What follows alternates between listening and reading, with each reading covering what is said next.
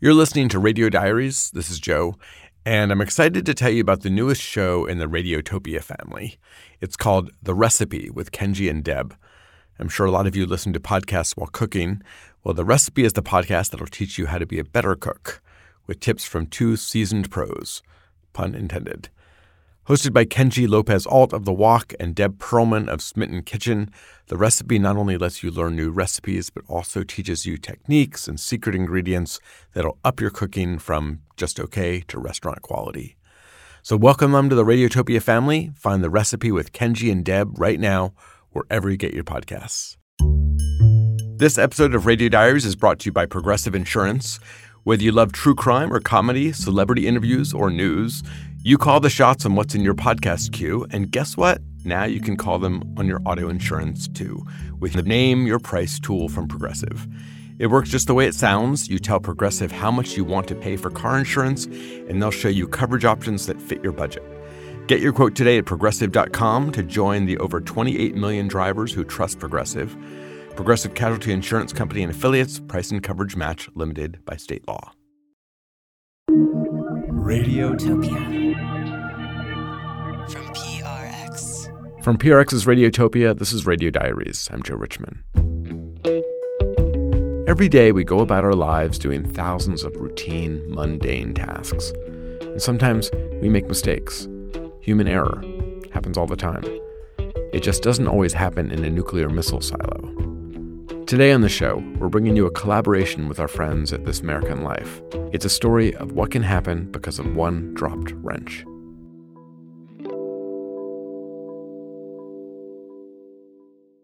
Back in September 1980, September 18th, Jeff Plum climbed into his pickup and headed toward the nuclear missile silo near a tiny town in Arkansas called Damascus. He was a 19-year-old missile technician, a new trainee, riding with another guy, David Powell, who was showing Plum the ropes. David Powell was certified. He had done it over and over and over. For me, it was fairly new. So first time I was in training with David. Plum was a city kid from near Detroit. He remembers sitting in the truck that day, watching the farms and fields fly by, until eventually the truck slowed, pulled into a gravel road in the middle of nowhere, passed through some woods, and came to a fence. There wasn't much to see, a concrete slab with a handful of radio antennas sticking up out of the ground. Under that concrete slab, though, was a 146-foot silo, like an inverted 14-story building. To get in was a sequence of gates, phones, secret codes, several super secure metal and concrete doors. And then at the bottom of the stairs, you could go two directions. Down one hall was the complex's 3-story underground command center, with all the communications equipment and computers and staff. A second hallway led to the missile silo. I was in awe when I would walk into the silo. When you open up the silo door and you walk in there and look at this, and sometimes the lighting in there was just right to where it just loomed in the dark like it was a bullet in a chamber ready to go. You know, and it had this like dark black warhead on top, pure destruction at the fingertips of a couple of men.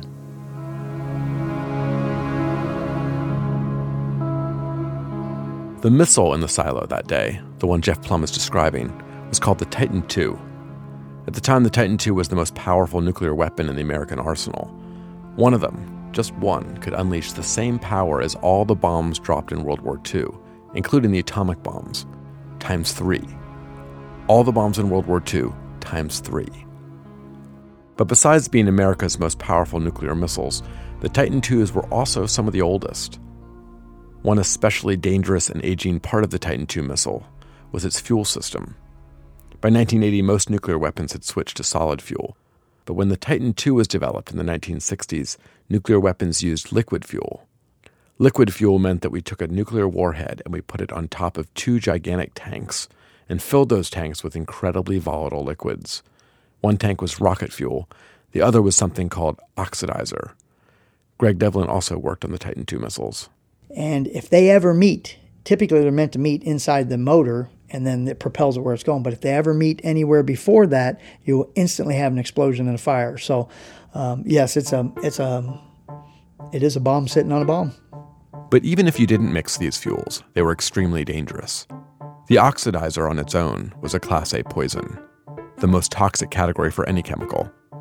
It could ignite spontaneously if it touched leather, paper, cloth, wood. The fuel could ignite if it touched rust, or even if it didn't touch anything. If there were enough fumes and you waved your hand too fast, it could explode.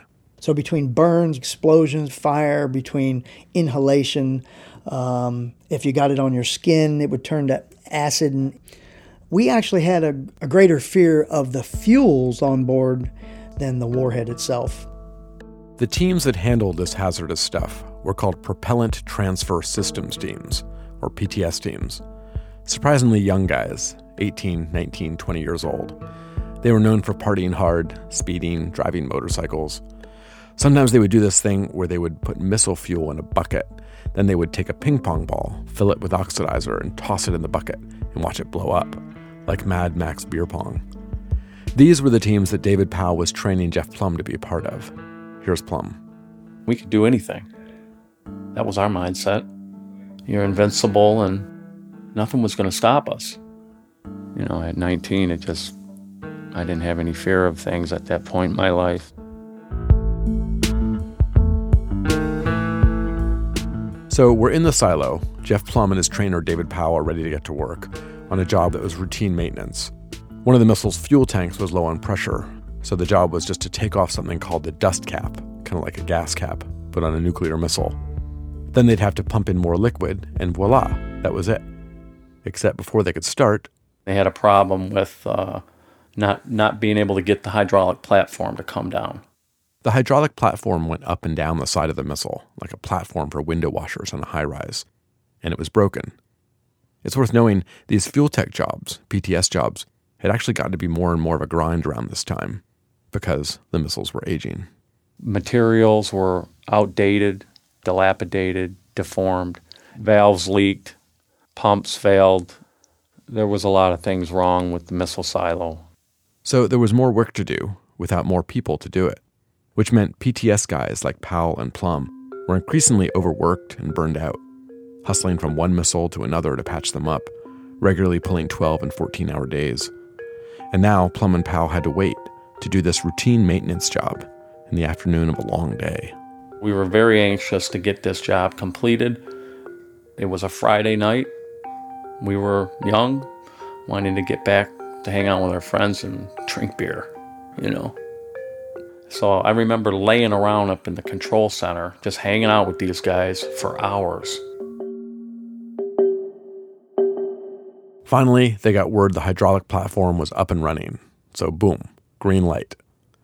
Plum and Powell suited up in protective gear, picture the guys who kidnap E.T., and they head down the hall towards the missile silo, ready for action. And as we were going down the long cableway, we realized we didn't have the torque wrench. After hours of waiting, Plum and Powell had left this crucial tool, the torque wrench, in their truck all the way up on the surface. It was kind of like forgetting your cell phone in your house, if your house had a bunch of enormous concrete and metal doors and required a secret code to get in. It was a pain in the ass on a long, irritating day. Jeff Plum says personally, he didn't know what to do. He was just learning. And the procedures, they were so meticulously laid out. You had to follow these detailed checklists. You needed the right tools. The checklist was the Bible, you might want to say. And Air Force regulations required us to go through that checklist and follow everything step by step. So Plum's like, what do we do? And he looked at David Powell. And Powell said, don't worry. For what they were about to do, there was actually another tool. Not the official one, but he'd used it before. So forget the torque wrench. It'll be fine. So we grabbed this ratchet, like you would pull out of your toolbox, but quite larger. If you can picture it, was a monstrous thing because it was about 3 feet long. It had about a 3-foot long handle, and the socket weighed anywhere from 5 to 8 pounds. It was a big socket. So it was a large piece of steel. Plum looked at this wrench, like a 3-foot Willy Wonka type wrench, and he wasn't so sure about it. And this giant socket wrench, besides being kind of the wrong tool, a huge cumbersome wrong tool, it wasn't in the best shape. The two pieces of the wrench were supposed to click together, but they didn't. So we had a problem at that point. And so we improvised. Here's what they did. One guy held a socket over this thing they had to remove, the dust cap. The second guy held the huge handle of the ratchet and turned. Sure enough, the cap screwed right off. It worked. No problem. Great. So Plum hands the socket off to Powell. And I remember saying to him, "You've got this, right? You're okay. You got this." And he said, "Yeah, I got it. Let go of it." And so I remember releasing it, and I remember seeing it kind of just fall, and it hit the platform. The socket did, and it bounced, and it went between the platform and the missile. Just to make sure you're picturing this, Plum and Powell were working way up in the silo, like window washers on the side of a nuclear missile, on a platform. Attached to the platform was this rubber bumper that was supposed to fit right up against the missile, so there was no gap for things to fall through. But as the Titan II facilities had aged, the rubber bumper didn't fit quite right, and so there was a small gap, a socket-sized gap. It was like it bounced and it landed perfectly in the gap, It's almost like, it was like somebody playing tiddlywinks or something, how you would, or one of those, them old drinking games where you bounce something and landed into the hole perfect, it was just, it bounced and it was gone. I literally watched it fall. We had dropped tools numerous times. It wasn't the first time that we ever dropped a tool and watched it fall. It was common. It just happened that when this socket fell, it went down 70 feet, 80 feet, whatever it was there, and it bounced off the thrust ring that the missile sat on. Just this big, giant, round ring. And when it fell, it picked up maximum speed. It hit the top of that thrust ring and just ricocheted into the side of the missile. I heard it hit. Boom! And the next thing you know, I just seen fuel spraying out. I just looked at it down there. I just looked in awe. I couldn't believe what just happened. The only thing I remember saying to David was, this is not good. This is not good. There's a hierarchy of not good, and this kind of not good might be at the top. This kind of not good was deadly, skin-melting, highly explosive rocket fuel spraying out of a 100-foot-tall intercontinental ballistic missile. On top of that missile sat the most powerful nuclear warhead in the United States of America. We didn't know how to respond. We looked at it for, at least a minute, trying to figure out what we were going to do about it. And then he contacted the team chief and told him that we had a cloud of vapor emitting from the missile. On the other end of the radio was the missile complex's command center, a 3-story underground bunker filled with monitoring equipment and control panels and a team staffing all of it. On that team was a guy named Alan Childers. Unlike the PTS teams, Childers was an officer, and he didn't just know a few specifics or mechanics of the Titan II. Alan Childers knew the missile inside and out. He'd spent 6 months studying it, reading a manual called the Dash-1, which laid out every piece of how the massive weapon worked. He and his crew spent most of their time using detailed checklists, going over all the missile systems one by one. Childers was standing behind a control panel when the call from Powell and Plum came in. So the first thing we heard was that there was smoke in the launch duct. And, of course, the commander's going, "What do you mean? What's going on?" And then I heard him say, "What do you mean smoke in the launch?" And he was going to say duct. But I don't think he ever got the word duct out. As soon as that happened, the light started coming on. And it's a klaxon alarm. And it's just wah, real loud. And all of the lights came on. So you're trained to punch the alarm off once it gets your attention, which it did. You turn the alarm off. Well, the alarm would turn off, but it would immediately come back on again as another light came on, another light came on. And so these indicator lights were oxidizer in the launch duct, fuel vapors in the launch duct, fire in the launch duct. Horns and klaxons were going off, sirens. Pretty much every light on the instrument panel, they were lit up. Just moments later, Plum and Powell had made their way from the silo back to the command center.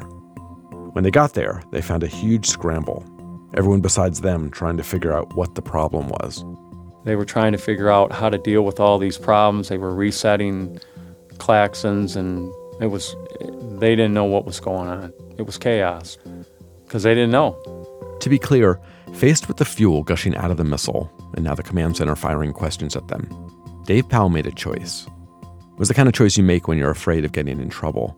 He played dumb. He told them there was smoke in the silo, but nothing about the hole they had punched in the missile. Jeff Plum made his own version of that decision, which was to keep quiet and follow Powell's lead. That created a crucial knowledge gap in the room. On the other side of that gap, Alan Childers and the rest of the command staff were left to scramble desperately, frantic to figure out what was wrong. All of that mattered because if all the fuel leaked out, it's not like the missile would just sit there empty. The Titan II's fuel tanks were pressurized, like a tire. And if enough fuel leaked out, it would go flat. Or in the missile's case, it would collapse under its own weight. Enough oxidizer and fuel to carry a 330,000-pound missile across the ocean would smash together underneath the nuclear warhead. In my own mind, I pictured poking a hole in a pop can.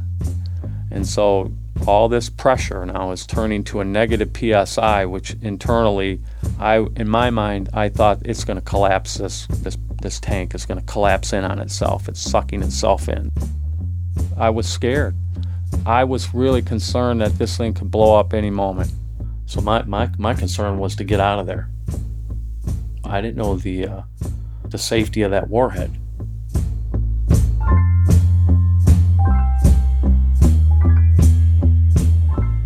There were so many questions. How fast was the fuel leaking? When could the missile collapse? Could the silo contain the explosion? Could an explosion set off the nuclear warhead? Minute by minute by minute, Plum stood silent, unsure what to do. So I kind of kept my mouth shut. I didn't answer. David was the one answering the questions. So they never told us what had happened. With Plum and Powell holding out, Alan Childers and the team in the command center was slowly running out of options. We ran all of what we called our red tab checklist, our hazard checklist, and it didn't stop anything from happening. All the indicator lights stayed on. That's when the commander turned back to the team and said, "What do you think it is? These indicators don't make any sense." And this was a half hour into it. They said, "We don't know. We don't know what's going on out there. All we saw was the smoke in a launch duct." Eventually, a guy from the command center team, Rodney Holder, turned to Plum and Powell. And Rodney asked him again, "What happened? What do you guys know that we don't know?" And Airman Powell started crying. And that's when the commander went, he said, "You need to tell us what is going on out there. We cannot figure it out."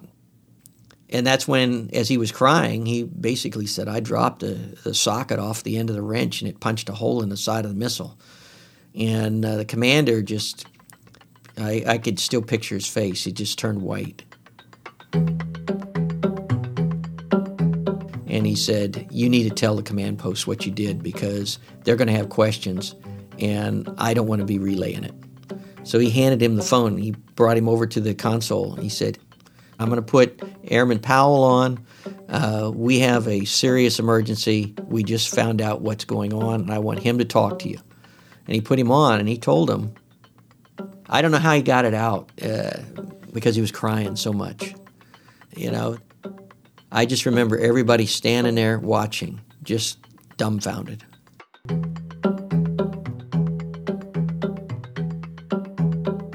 We're talking about a socket that was bigger than your fist punching a hole in the side of a missile. You couldn't patch it if you wanted to. And by then, so much had drained out, you couldn't even open up the door and lean inside without it eating up your suit. So you couldn't do anything about it by then. And then the commander got back on the phone, and we were basically told to stand by. And we stood by. As news of what had happened traveled up the Air Force chain of command, everyone at the missile site was instructed to wait. To wait, of course, mind you, inside a nuclear missile complex teetering on the brink of a massive explosion. Just sit tight. Quite a bit of time went by like that, a couple of hours actually. One of the main questions was whether to keep the missile teams underground, try to somehow fix the leak. Or is it bound to blow up and you should get everyone out, run like hell and hope the nuclear warhead doesn't go off? Or, maybe a surprising question, is the command center actually the safest place for them? The launch control center, the control room was supposed to survive a nuclear explosion. Eventually, it was a colonel named John Moser, back at the Air Force Base in Little Rock, who made the decision. He knew the command center was designed to survive a nuclear attack, like a direct hit from a Russian nuclear missile. But how could he be sure? Nothing like this had ever happened before. They were off the map. For you giving the order, was it a clear call, or were you conflicted? Were you unsure? I was not unsure. I was a straight-up clear order to evacuate because I didn't want people to be injured. We had no idea what was going to happen. We've never had an explosion or a potential explosion like this. It's never happened before. And I gave the order to evacuate. And I tried to talk him out of that. Alan Childers, back in the Underground Command Center, disagreed with Moser's decision. He argued, I didn't think it'd blow up. And if it did blow up, I thought that the door and the complex would contain the explosion. It was underground, had this cap on it. I had 2 blast doors protecting me that were the size of bank vault doors. And I was sitting in a facility that was designed to survive a detonation from a Russian nuclear weapon. So I thought, we're safer down here than if we go up above. I guess I would think, most people would be happy to get an order to say, get out of there. I felt devastated. Yeah, I was devastated that I had to leave. Even to this day, it bothers me that I had to leave. Never in the history of an active missile complex had you left the missile with a warhead on it, walked away from the site, with the site still running. On principle, I didn't like it. The logic of it made no sense to me. I could not believe that we were leaving that complex. As in desperate shape as that site was, to leave that and not be able to tell people what was occurring out there in that launch duct. Even if we couldn't do anything, I felt like there was probably somebody was going to come up with something that we could do, and we would not be there to do it.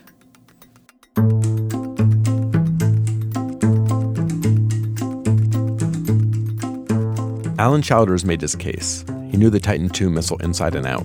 He knew the dangers, what could happen. He was staring at the United States on the brink of maybe setting off its most powerful nuclear missile, right in the heart of the country. He clung to any hope to do something, anything, to claw the situation back. But Childers wasn't in charge, and eventually orders came down, and Alan Childers and everyone else in the Damascus Missile Complex evacuated. With the benefit of hindsight, we can say that from this point forward, at every point in this story, when the Air Force made a decision, it arguably made the wrong decision. Here, the Air Force ordered them to abandon post. The order was to evacuate through the complex's escape hatch, which had never been used before. It was a narrow tunnel that led to a ladder, which took them several stories back up to the surface. Greg Devlin was above ground with a bunch of backup teams from the Little Rock Air Force Base.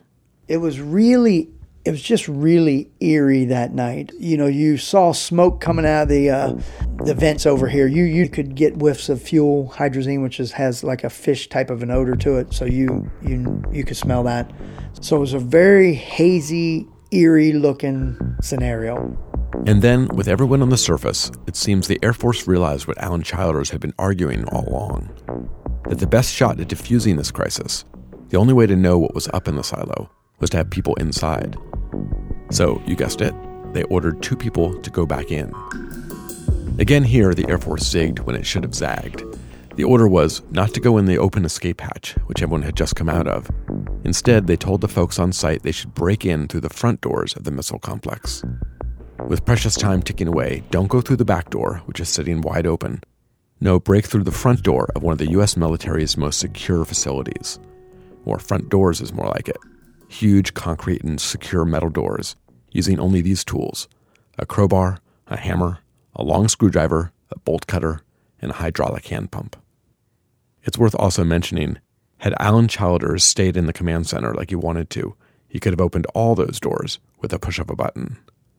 People on the site were frustrated and confused, but they followed orders and started burrowing back into the missile complex. The first two guys to go in were myself and Rex Huckel. We suited up. Devlin and his partner strapped on oxygen tanks to wade through clouds of lethal rocket fuel. They broke through several doors, and then after 30 minutes, a second two-person team went in to relieve them. And not just any team. One of this duo was David Livingston. Livingston was a member of the PTS team. He was also David Powell's roommate. Powell, who dropped the socket that started the whole thing. Livingston was actually Powell's best friend. They made it all the way to the blast lock door where there was a meter that took readings of fuel present in the air in the silo. And at 18,000 parts per million, it's explosion ready. It's ready to explode. That's red line. That's pegged out. So when he called back and said, this thing's about to blow, and the command center said, come back now. So him and Dave Livingston traversed back up the flights of step. They got just above ground, and within 30 seconds, an explosion happened.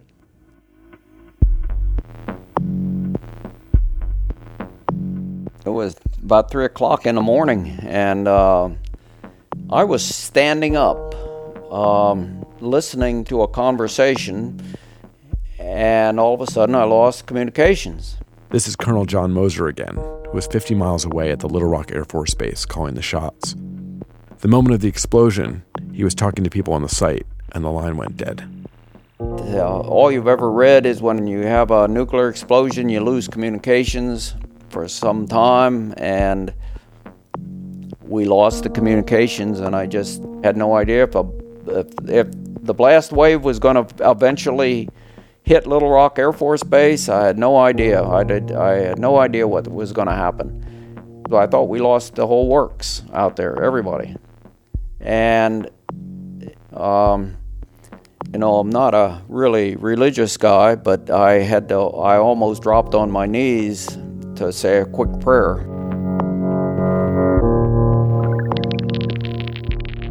While John Moser was at the Little Rock Air Force Base, waiting for everything around him to be swept off the earth by a nuclear explosion, Alan Childers was back at the Damascus missile site. It's so hard to describe an explosion like that.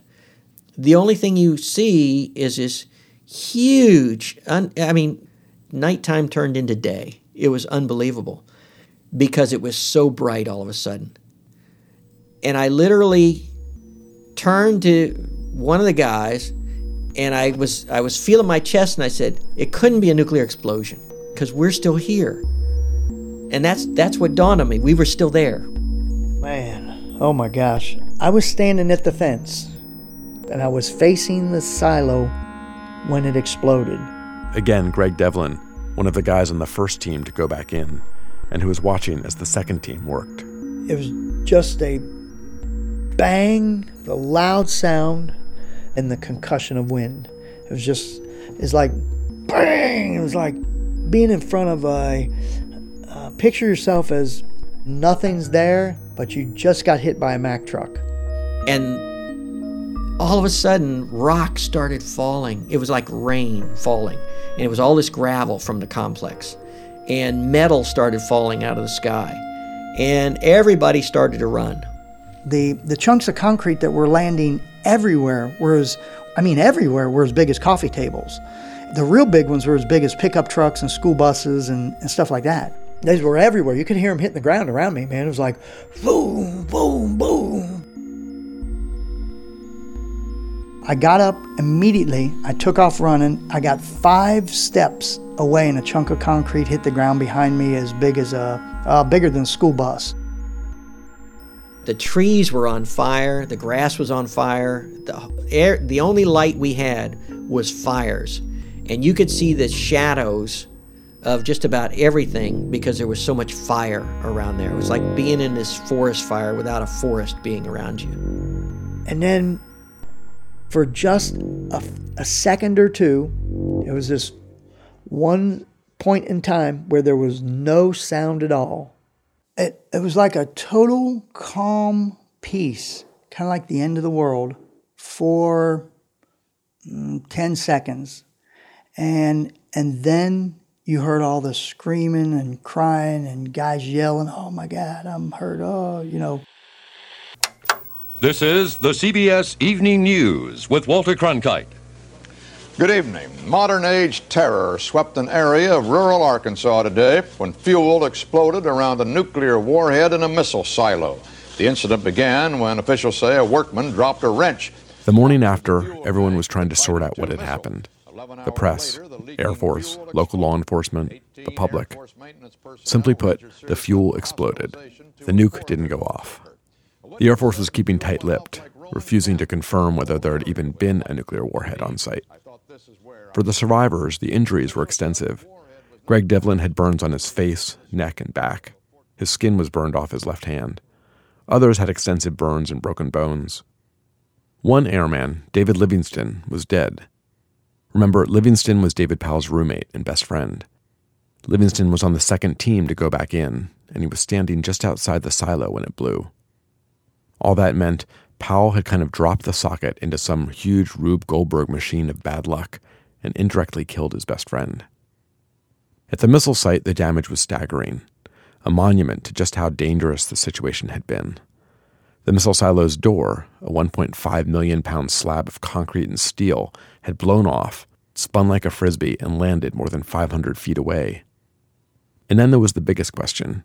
Where was the nuclear warhead?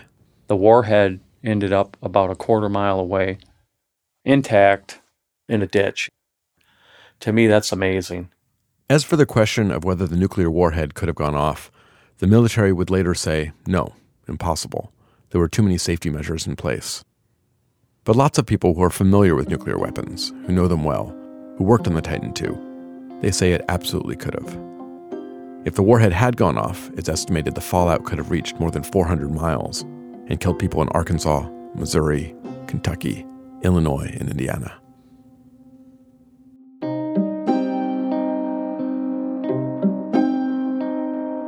After Damascus, the Air Force officially blamed the incident on human error, so Jeff Plum and David Powell, who dropped the socket. That never sat well with many of the people who were there, who worked at Damascus, including Jeff Plum. It wasn't uncommon for that to happen. Every guy that worked in those silos, I know, dropped a wrench or a tool at some point in his career. Every guy. And if they tell you they didn't, they're lying, because there was no way to get around that. It just happened. That one went the wrong way. Plum says the Air Force knew that. They knew then, and they know now, that even when the stakes are nuclear weapons, human error is a factor. After Damascus, workers were required to tie tools to their bodies. One solution to the problem of human error? The lanyard. We should say we asked David Powell to talk about all of this, but he didn't want to talk about it. We did learn that he only recently told his wife and family. He'd kept it secret for years and years. Jeff Plum says he thinks Powell really struggled with it, just like he did too. After the incident, Jeff Plum had an episode where he snapped, lost it, and started throwing beer bottles against the wall in a room at the Air Force base. It was bad. The Air Force demoted him, and things went downhill from there. He was eventually discharged from the Air Force. Even now, years later, he finds the accident hard to talk about. I'll tell the story, and I'll begin to tell the story to someone, and then you just get caught up in it. You tell that story over. I've told it I don't know how many times, and relived it a few times, and I think I really have. I think I've had enough, Yeah, just thinking back on it, it wasn't a very good time in my life at that point. So I think I really don't want to tell the story anymore. So, yeah, this will be the last time. Yeah, this will be the last time.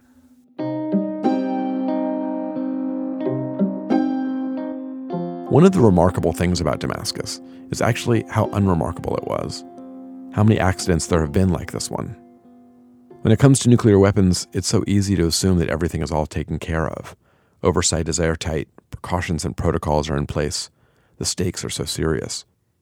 But the 70-year history of our nuclear weapons is littered with accidents like what happened in Arkansas. Military records show two kinds of mishaps with nuclear weapons: bent spears and broken arrows. Broken's more serious. The explosion at Damascus was a broken arrow. And there have been dozens of other broken arrow incidents. Dozens. Consider these. 1958, there was one where a nuclear bomb was accidentally dropped out of a B-47 flying over South Carolina. It fell 15,000 feet before landing on the property of a guy named Walter Gregg. No one died. The warhead wasn't armed, but the conventional explosive went off, destroying Gregg's home and leaving a 50-foot hole in the ground. 1961, a B-52 over North Carolina accidentally dropped 2 thermonuclear bombs, each one 250 times as powerful as the bomb dropped in Hiroshima, and they just fell out over North Carolina. According to the Pentagon, on one of those bombs, 5 of the 6 safety switches failed, meaning just one switch prevented this bomb, 250 times as powerful as the Hiroshima bomb, from blowing up part of North Carolina. Altogether, the Pentagon has declassified information about 32 broken arrow incidents, though those records only go up to 1980. So the last official broken arrow that we know about is the missile that exploded in Damascus, Arkansas, when Jeff Plum and Dave Powell dropped a tool. Everything after that is classified. We still have 4,000 some nuclear weapons all around the world. An accident like Damascus could never happen again, because our missiles no longer use liquid fuels, so that risk is gone. But there are other risks. There are new ones. Enemies hacking into missile systems over the internet, low morale and other personnel issues among the people who maintain and operate our nuclear arsenal, and aging facilities and technology. I talked to half a dozen experts who are familiar with our nuclear weapons, from places like Yale, Berkeley, Harvard, and former military officials. They worry about mishaps and accidents that most of us never consider, with weapons most of us never think about. All of them pointed out the accident at Damascus. No one saw that coming. There were supposed to be safeguards to prevent that from ever happening.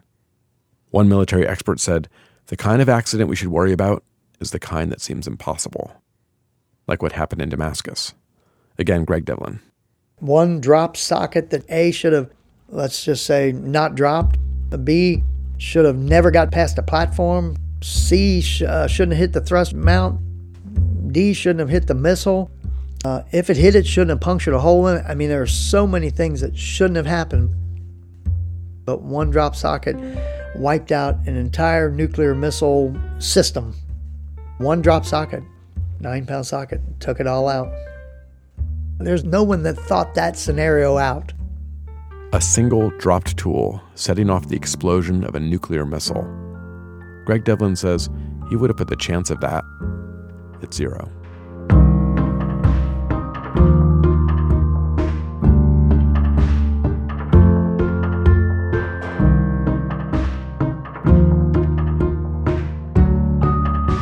A special thanks on this story to Eric Schlosser, who wrote a book on our nuclear arms called Command and Control, and his research was crucial to this story. He pointed out to us that while the U.S. no longer uses liquid-fueled nuclear weapons like the Titan II, they are still in use. One place where you'll find them right now, North Korea. Also thanks to Eric Molinsky, who helped report this story, to Ben Calhoun, Ira Glass, and all the other folks of This American Life, where this piece just aired, and to our Radio Diaries team, Sarah Kate Kramer, Nellie Gillis, Ben Shapiro, and Deborah George. Radio Diaries is part of Radiotopia from PRX. We have support from the National Endowment for Humanities and listeners like you. I'm Joe Richman. Thanks for listening.